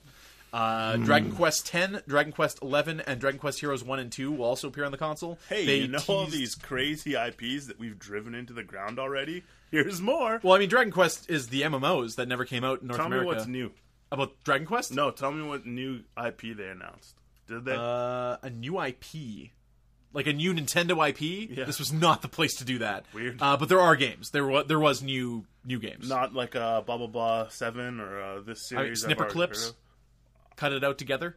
Tell me. Does that count? 1-2 Switch is a new IP. ARMS is a new IP. I mean, those are going to be shovelware in about a year. Shin Megami Tensei, they announced that there was an anniversary and they're going to bring some kind of Shin Megami Tensei game to the console. It looks like I don't know. Bringing it back, Nocturne. I don't know that it's going to be like Shin Megami Tensei 5 or what it's going to be. They just teased that there's a game and it's coming. Project Octopath Traveler is a new IP, which looks like it's using old Final Fantasy art. Octopath Traveler. Project Octopath Traveler. Project. Octopath or is Traveler. It project. It's Project. Okay. They showed a bit of Skyrim. They showed Suda came out and said that they're doing something new with Travis Touchdown. He didn't say a new No More Heroes. He just said Travis Touchdown will be back, and I want to make a wrestling game. Is basically what he said. Sword. Travis and his weird sword. Masturbation sword. Yeah. What's that sword actually? The beam sword, isn't it? Just called a beam sword. Is it called the beam sword? But it's let's be honest about what it is. It's not a lightsaber. It looks like a light that you pulled from a light fixture and attached it into a sword. But it cuts through people. It's not a light. It's not a physical bulb. It looks like a light bulb. It's an electric beam that runs between the tip of the sword it's a bulb. and the. Okay, it's a bulb. That's fine. And then they announced that sports games will come to the Switch, which again, as I've complained about on a previous podcast, third-party support for Nintendo is a joke. They put it at launch so they can bring in people who have a PS4 and an Xbox One, and then it falls off within a year and a half, and what you're left with is Nintendo games, which is fine if that's why you bought the console. But if you bought this console thinking that, shit, Skyrim on the go, enjoy your Skyrim on the go, because that's the only game you're getting, is the reality. People are also like, is it the special edition of Skyrim? The game console uses cartridges. The cartridges are 16 gigabytes big. Rob, how big of a hard drive do you think this tablet has? 16 gigs, you say, per game? Per game, 16 gigabytes. Roughly? That's per cart. So they can. Oh, and that's not including updates. That's not including updates or operate. Yeah, or that's files the or game cart. So a Blu-ray is 50 gigs. This is 16. How much hard drive space does the Nintendo Switch have? There's only one space. I'm gonna say 250 gigs. Is that too much? How much? It's way less. It's way less? It's way less. What? What if I told you that it has the same storage space as the black Wii U did? What was that? I don't remember. 32 gigabytes of space. Really? And will be expandable by... So people are like... Nintendo apologists are like, yeah, but it's using SD cards up to 2 terabytes. For storage. Yeah. Yeah, but I have to buy that separate. You do. Last time I checked, you have to steal or buy it. Also, yeah. What happens if I don't have a means of buying a game physically and I want to download it digitally? So you can download Zelda on day one. Yeah. 16 gigs big. So I can have 1.5 games on my console. Yes. So fucking stupid. And last time I checked, my phone, which is distinctly smaller, is $1,000. Like an iPhone's $1,000. Let's be honest here. Sure. But 128 gigs on top of everything else. The tablet being only 32 gig. Like I don't know what the magic number was. Was it 128? There's no way that the console would be $300. Like then. it's standard now for 250 or higher. Yeah. Right. But this is built into the tablet, which also has its cost. The screen costs money. In fairness, Nintendo is like, hey, everything that everyone else in the industry is doing, we're just going to do our own thing. And that's fine, but Nintendo... You have the same needs as any other console. Yeah, Space is a problem. Exactly. My 8 gigabyte Wii U can hold Smash Brothers, and that's it. Yeah. And that's not installed Smash Brothers. That's off a disc. It's just holding update data and DLC, and the console is full. Yeah, that's what I'm saying. It's like you're pigeonholing people. They're not going to be able to have multiple games on there. They have to go out and buy it, which from a business perspective, it makes sense. If you could, If you need it, buy it. If you don't need it, you don't have to buy it. If you're forcing people to buy things, then that makes absolute sense. It makes sense to only include one set or one Pro Controller, one set of Joy-Con inside of the box. I get that. So if you want to have multiplayer, you're making people go out and buy your product more. I get that. But you're fucking over people with the storage space. I don't like Nintendo. Don't like it. This was shitty. I'm just like, it just sounds like, I mean, did they show off Smash Bros?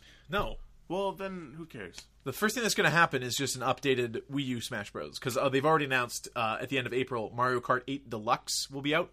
And that's they added some more DLC to it. It includes all the DLC previously released. It's a Game of the Year edition. Yeah, there was that big rumor that Melee is going to get ported to the Virtual Console. So that people can play it. But we don't know what that looks like yet. We don't know if there'll be input delay or anything like that. Which, honestly, given how huge the Melee tournament scene is, I don't know, man. It should be done. Should be done. You probably have 100,000 people plus watching Genesis right now, or this weekend at the very least. 100,000 viewers of a tournament of a game that's over 15 years old. Yeah. That's viewers. That's not including people who play or people who just can't watch right now. But there's also millions of people playing Paragon right now, so what the fuck do we know? I mean... That game's captivating. I don't know if you've ever watched that game being played, but you're just like, this sucks, but why can't I stop watching? I can't watch MOBAs because then I want to play them, and if I play a MOBA, then I hate my life. So... Fair enough. Yeah. So they announced that Legend of Zelda Breath of the Wild will be a launch title on the Switch. It'll also come out the same day on the Wii U. The only things you really need to know between those two versions is the Wii U one renders at 720. Never expect a Switch game to go over 900p is another thing you need to know. Remember when when I said that an iPad Pro is $700? Yeah. Do you know what a Retina display is? I do. Okay. Yeah. That's the end of your point. There's a lot of P's on that iPad. Not to be outdone by their Switch Direct, Nintendo also had a Fire Emblem Direct, Rob. And I appear to have lost my link. There it is. So they had a very brief, like 12-minute long or so, Fire Emblem Central Direct, where they announced that Fire Emblem Heroes would be the cell phone game. That's going to be out at the beginning of February. Yeah, what's up with that? Is that going to be a strategy game still? Yeah, so it's like Chibi Fire Emblem. It looks exactly like Fire Emblem, but on all the maps are smaller. You're going to have generic characters that you can level up, and apparently it's pay to play, so you can buy the name characters. If you really like Ellie Wood or Lynn. No, I don't understand this, man. I didn't watch this direct, so I don't know that you can unlock those characters just via play. But the idea is it's a free-to-play game, so you know what the fuck that means. So the idea for Mario Run was free-to-play too, and then how did that go over? Motherfucker. Free to start is not the same as free-to-play. Dude. They let you play the first 3 levels for free, and then it's $10 to buy the game. That's what they said. Don't be an apologist. You can't defend it, man. If you justify. I will justify any game that gives you a fair demo before charging you money. That's a demo. You're right. Yeah. You're right. It is a demo. Yeah. But hear me out. Free to start is a demo. Try and justify $10.99 for a mobile game to me. I will never. Yeah. The most I've ever spent on a mobile game is Hitman Go. You're going to tell me that $10.99 for the rest of the Mario levels in Mario Run is the same price I'm going to pay for the Fire Emblem 3DS DLC for one level? Well, on the 3DS, you mean? Yeah. Well, that's just that's bizarre. My problem. Yeah. They don't know how to price DLC, man. No. And that's what's going to just... But it's also Fire optional. Emblem thing, this Fire Emblem Did you buy any of that DLC and actually feel like you missed out? Exactly. So even if I did buy it, even if I didn't feel like I was going to miss out, I still wouldn't buy it, man. So that wasn't all they had to announce. They also announced that Fire Emblem Echo Shadows of Valencia Oranges will be coming out on the 3DS. This is a remake of Fire Emblem Gaiden, which never came out in North America. It was the second Fire Emblem game. So if you remember Shadow Dragon for the DS, that was the first game redone. This is the second game redone for the 3DS. They are saying they are trying to keep true to the difficulty of that game, which is good. I hope they don't actually update it with all the features that the newer Fire Emblems happen. I think... they should just call it Fire Emblem Gaiden, like Shadows of Valencia. Gaiden, of course, meaning side story. and just do away with all the partnership stuff and stuff they introduced in Fates, and just do a balls to the wall Fire Emblem game would be kind of cool. But I am excited for this nonetheless. Fire Emblem's doing good, man. Koei Tecmo also mentioned some things about Fire Emblem Warriors, which will be both a Switch and 3DS game. And that's coming out, I believe, later this year or next year. And then the other Fire Emblem, the one they announced, is coming out in May. So let's Fire Emblem, if you're a fan. I am a fan, and I don't respect what they're doing to that franchise. I mean, nothing wrong with the 3DS game, man. No, speaking of good for them for the 3DS game, but the iOS thing, Nintendo, get fucked. Like, keep in mind, it's not necessarily in-house Nintendo making these. This is a separate business. I don't for care, them. man. The fact that they have this like mobile division. It's like when people are getting mad at Konami for making freaking pachinko machines, when you're like, the people who make the video games are not the people who make the pachinko machines. It's two different segments of a company. But you can't be like, Nintendo, fuck you for making phone games. It's like they hired on a new company to make phone games. Fuck you for pricing the things that you price the way you do. But who knows if it's like, who knows how far up that go? Who knows? I don't care. That they're not just being told, Fuck hey, you're all. new to the cell phone industry. We've been making app games for a long time. This is what you should charge for this. And who knows that tops. Nintendo isn't bringing that price down? We don't know. $7. We don't know. That's a separate part of their business. That's Nintendo doesn't like their fans. Capcom. They hate their fans. They're Capcom, man. That's all they are. Injustice 2 is getting an online beta. So sign up. Also, this weekend it's going to be over by the time most people hear this, but Neo had its last beta, which is the kind of Bloodborne-esque samurai game that's coming out at the beginning of February. Also worth noting that Watch Dogs 2, the aforementioned Watch Dogs 2, has a 3-hour trial that you can actually play now. And if you do decide to buy the game, like any good... Yeah, when does that trial go to, though?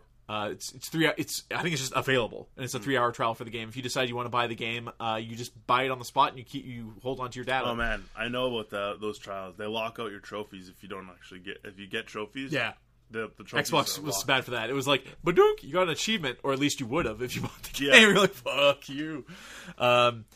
This was like the promise of the PS3. I remember they did like hour-long trials for like Infamous and stuff, and it was like the game would come out. If you had PlayStation Plus, you got to play for like an hour for free, and then you could buy the full game. And I'm like, oh man, they really make you... I'm like, wait, no, that's the exact point. Yeah. Is you got to play this game for free for an hour, which is usually all anyone really needs to get a taste of, hey, do you want to see more? Or if you were on the fence, that hour can push you over easily. Absolutely. And that was a really cool thing they made available that they just gave up on. Do you know why they gave up on it? Because the fucking download would be 40 to 50 gigabytes big, probably, right? Yeah, that makes sense. But now they could do it with the whole like intro thing that they do, like in pretty much every game where it downloads off the rest of it off the disc after that. Yeah. What I was gonna say is, I think that Sony should try and port more PS2 games to the digital, like PSN downloads, and add trophy support and upscale if they can. Like I have what's it called, Rogue Galaxy. Haven't finished it yet, but been playing that here and there. And there are a lot of PS2 games that I would play, but the problem is that hilariously, like video games now, I won't play them if there's no trophies. Straight up, I just won't do it. I think it's an even larger waste of my time. Yeah. What does that even mean? I don't know, but it's messed up. They have you thinking that the waste of your time is not a waste of your time. You realize Basically. that. They've got you. Yeah. Yeah. I'm like, and do you know why I started my other PSN account? Why is that, Rob? So that I could only have games that I 100% on there.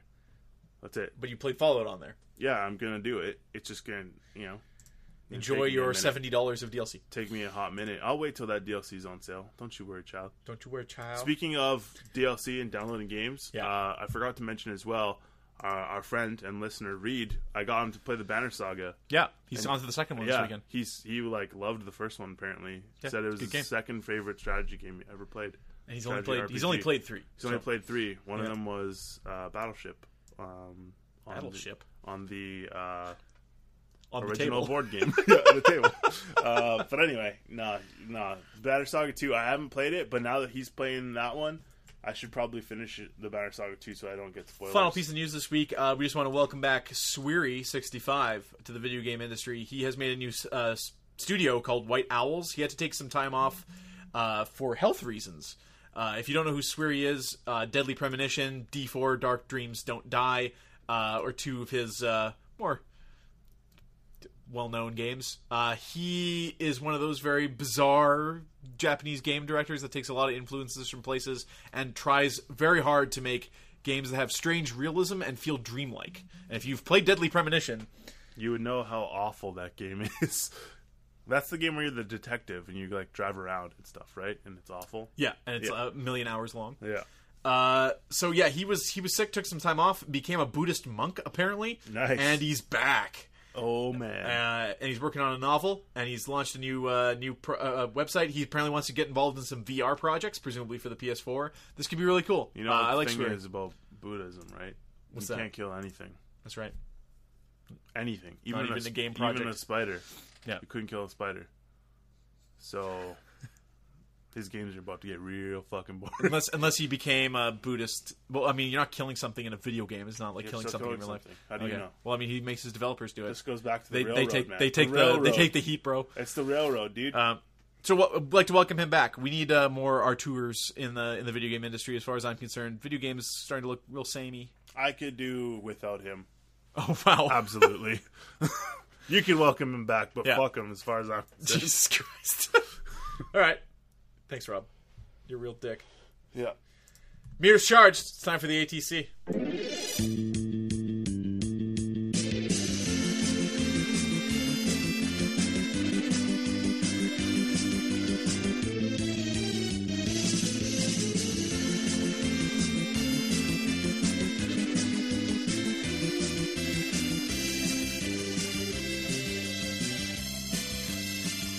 All right.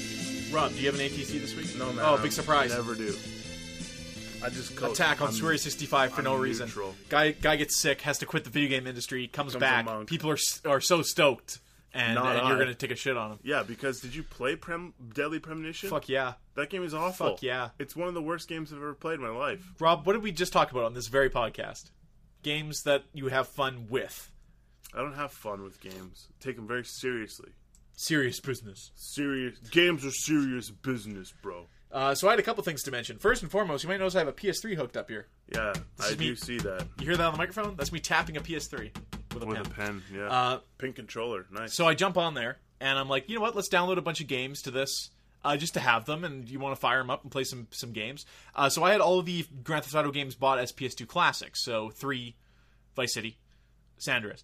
And I jump online, and I look up San Andreas, and it's trying to charge me for this game. And I'm like, I'm trying to make this a dramatic story, but I know exactly what's going on. Basically what happened is they released San Andreas on the iPad a few years ago.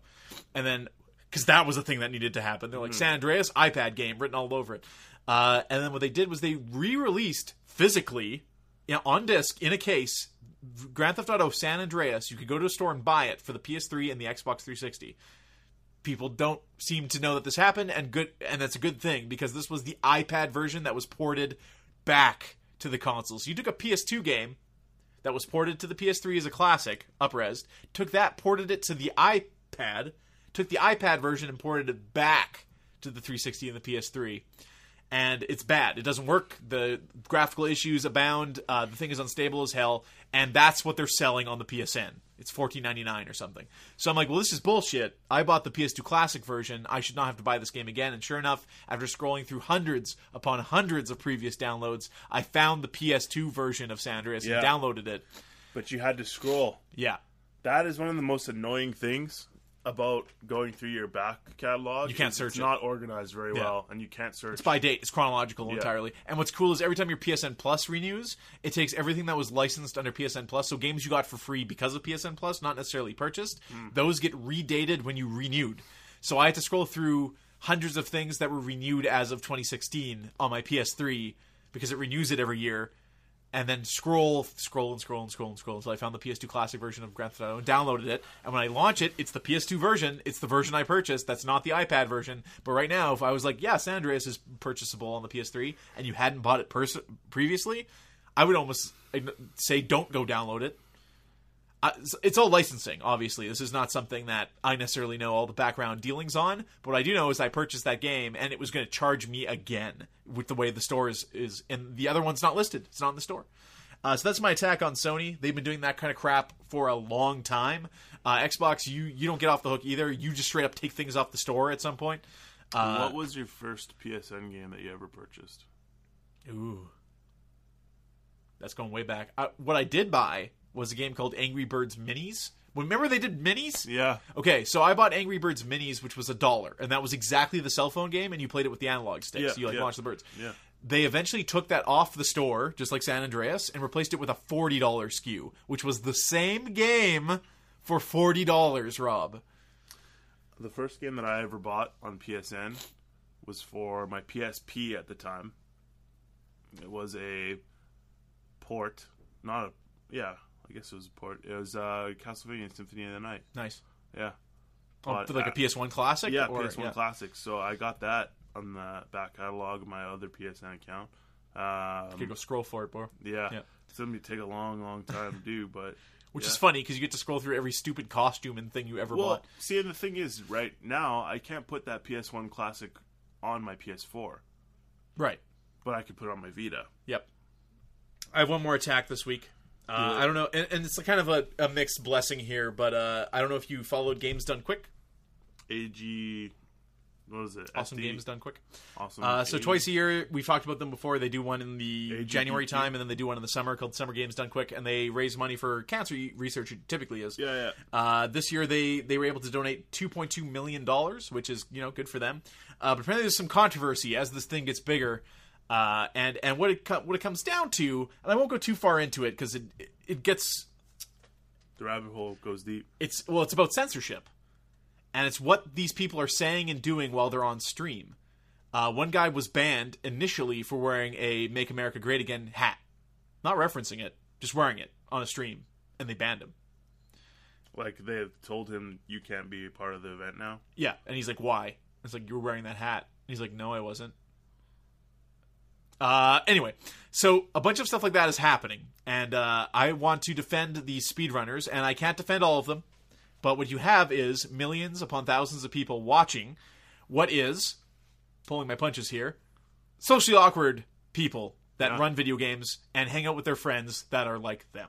Mm-hmm. And when they get on a camera and they know thousands of people are watching, they get nervous and they talk. And they're going to say things that you are not going to agree with. They're going to say things that they are not meaning maliciously most of the time. Some of them absolutely are. And your job as moderators for this thing is to decide what's what. Someone wearing a hat, ironically, is not the means of banishing someone from these fucking tournaments and speedruns. Someone accidentally using a well-known transgendered person in the community's previous name when they were male, accidentally during a stream, is not malicious intent. That is them slipping up in the middle of a stream. That is not something that should get them banned. I don't know if you ever read Fahrenheit 451, Rob. No. I don't know how to read. That's right. I forgot. The school system failed you. Betrayed me. You have to learn the left. I'm addressing the entire left of people who lean that way politically. That you will burn the books that you don't agree with. You will take your goal right now, it seems, and it's a weird time. This is as political as we'll ever get on this podcast, I think. It's a weird time. People are, there's a weird guy in the White House right now that a lot of people didn't agree with and feel that is wrongfully there and has said things that you disagree with that make you feel scared. It's, grin and bear it. It's going to be 4 years. It's going to be okay. It's going to go back to the other team eventually. This is how politics has worked for 100 years. You will get your guy back in, guy or girl, back into the White House. Don't be afraid of that. But that doesn't mean that you need to cut, slash, and burn anything that you don't agree with personally. There are things that you are going to encounter in your life that you will not agree with. The idea isn't to have a mob mentality of people who also disagree with this and decide that it needs to be destroyed. And it's seeped into this Games Done Quick thing where they are looking to be so politically correct that something that you would normally dismiss as a cringy comment or something that is awkward becomes a political statement in these streams. And that is ridiculous. A lot of these things are handled on college campuses, which have now become safe spaces for a lot of people, where if someone comes to speak on a subject that they don't agree with, the event is either canceled, or there is outreach programs, or it's too much.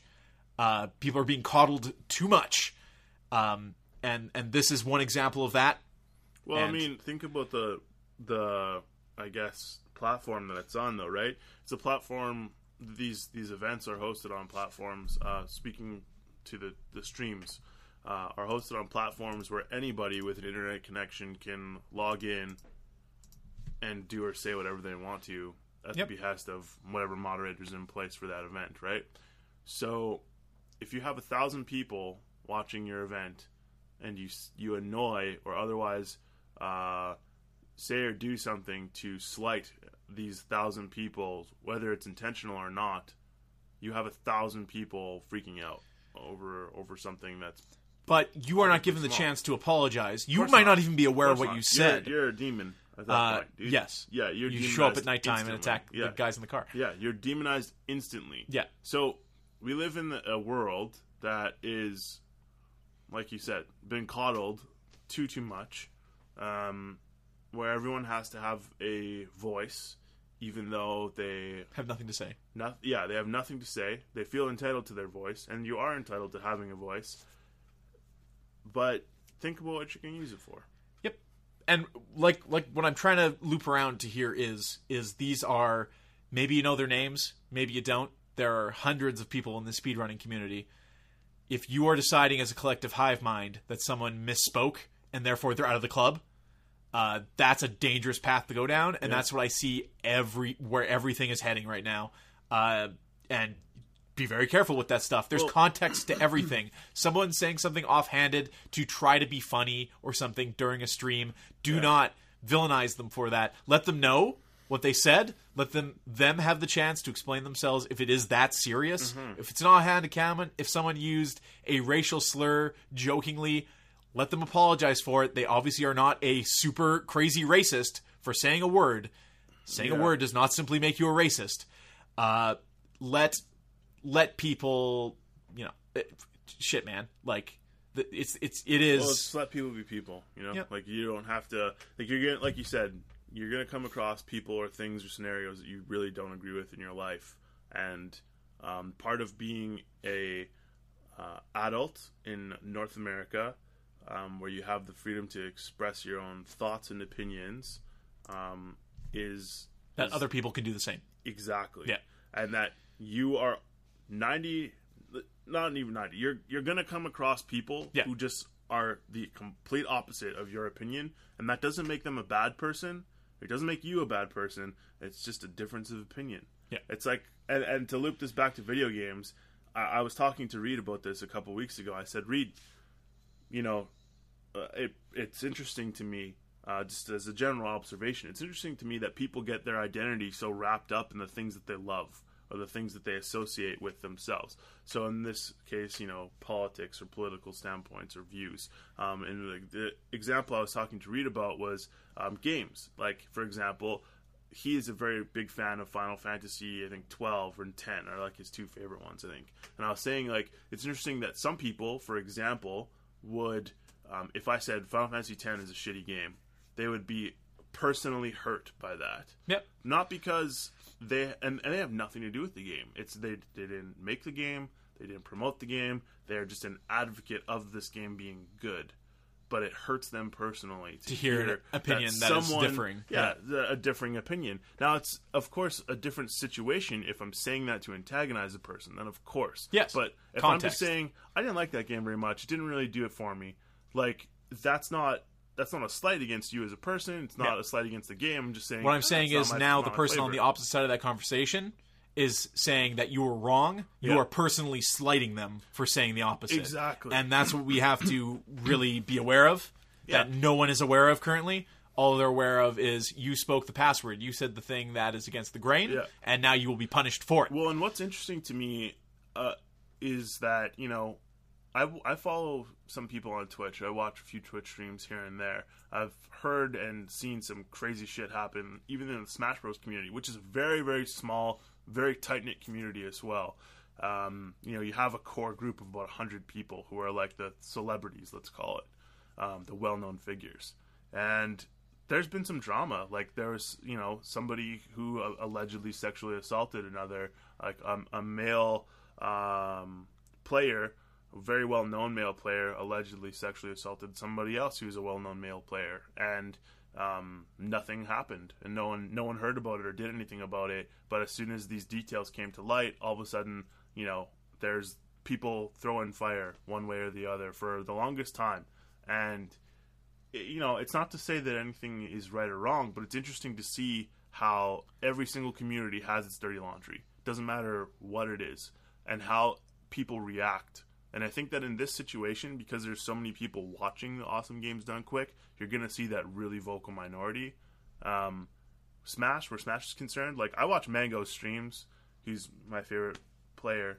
I watch his streams, and he says some stupid shit sometimes. Like, he talks about genres of porn on his Twitch stream. Sure. And it's hilarious when he's talking about it, and he's like, what are we talking about here? And he'll, like, list off, like, a bunch of different genres of porn, and you're like, Jesus, like, what did I just tune into? But it goes back to the context of that is what he talks about. That's what he's talking about. And if you don't agree with it, you can go anywhere even else. Then, admittedly, he will say to him, like, to people watching, he's like, I don't know what I'm talking about. I'm just an idiot. Like, don't listen to what I'm saying, basically. But it's written off as this is just a moron blabbering about something, right? Yeah. And people accept that. And even if he says something that's against the grain or bad or otherwise a taboo topic, people are just like, whatever, he's just being a dumbass, right? He doesn't know what he's talking about. Or they'll call him out on it and he'll be like, oh, guys, I'm sorry, I didn't know. And that's it. Yeah. And I think that's the best way to handle things is, let someone know they've done something wrong. If it is indeed something wrong. Like I said, there's more to this. There's an entire article on Kotaku, of course, so you know where that's going. But there's way more to it than this. There's a million different examples in this community alone of, like, you did this, and then that person did this, and then did you mean it like this? Yeah. And then you... Sorry, not every streamer has a publicist. There's a tightrope that these people are walking, that they are not the crowd that needs to be looked at as... These are not your role models. These are people trying to raise money for charity. Think about this, too, right? This is the first time in existence in that I know of where we have celebrity figures, people who play video games, who will have thousands to hundreds of thousands of viewers at any given time, who, like, it's the first time that we've had someone reach celebrity status who does not have, like, any sort of publicist. You're gonna say skills. Like, they don't have any sort of there's no one to filter them. They can say whatever they want to at any time. Do you know the difference between someone on Twitch and an actor? An actor knows what they're going to say ahead of time because their publicist has to give them a script, basically. Vent it. Yeah, you can't just, who's going to vet what a Twitch streamer is saying? Nobody. That's why you watch their stream, because you're expecting them to talk. It's raw. People are too easily offended in this world, and everyone says that, but no one does anything about it because you can't do anything about it. It is what it is. I watched a UFC fight last night. Dude came out wearing, not even UFC, some other promotion. Dude came out wearing a Make America Great Again hat. Well, he's banned. And I was like, okay. And then after that, puts on a shirt after the fight. After the shirt, it's Uncle what's his name? Uncle Sam pointing, and it says, "He is our president," and he puts the America Great Again hat back on, and I'm like, okay, so this guy's obviously a really big advocate for Trump, but like, or ironically so, but he loves Trump. But here's the thing: he's a Mexican fighter, so I'm like, that's a little interesting that, given what Trump said about Mexicans, blah blah blah blah, but it didn't make me think that this guy is a bad person. Like, I'm just like, okay, so he's an advocate for Trump. That's it. I don't think that he is a bad human being. I think that he just has a different political view. And I like to think that's the right way to think about things. That's actually, by definition, how democracy is supposed to work, Rob. Sorry. Sorry. Yeah. So, correct to line myself with democracy. That's right. This person has a different political view from me than I do. They voted for that guy. Congrats, I guess. It's a real bummer that when your team wins for 8 years, and the other team gets a shot for 4 at least, that you can't take second place for that amount of time. Yeah. But I don't know, man. It's a crazy world that we live in, Lee. It is, Rob. But you know what? Let's take a break from the political talk and get back into the meat and potatoes of the podcast, being the key item. Why don't you open up that chest next to you?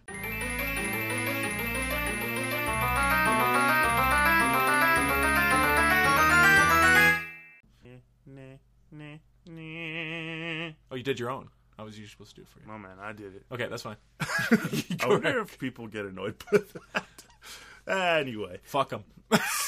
so I told Lee off mic that I was gonna loop it all back to what I first talked about on the show, my friend passing away, and today's key item, which I feel like may have been a key item previously. This is the Blue Possibly. Monday show. Yeah. Very possibly. It's a game. It's a very obscure PS1 fighting game with weird RPG mechanics. It's called Robo Pit. Okay. And basically the concept here is that, if I'm not mistaken, you are a robot creator who is designing robots to win a tournament of 100 robots in this tournament. Okay. So you start off with this robot that is basically a piece of garbage. It's got, you have controls for like movement, you've got controls for attack, and you're fighting in a 3D environment. So the idea is that someone like Mega Man, every time you beat an opponent, you get a piece of their equipment. Just like Metabots? So, yeah, very similar. It's like the precursor to Metabots almost. And so you're putting together your robot with these new equipments you get from beating all these other robots until you get to the top. I think it's like the top 10 ones are just like super difficult to beat. In any case, the reason why this game is a key item to me is not because it's an amazing game or because I would recommend it. People should play it. The majority of people disagree with you on that. Yeah, it's a very important game to me in that I remember distinctly sleeping over at my friend's place, and we didn't sleep. We just stayed up all night long playing this game and trying to beat it, but we never ended up beating it.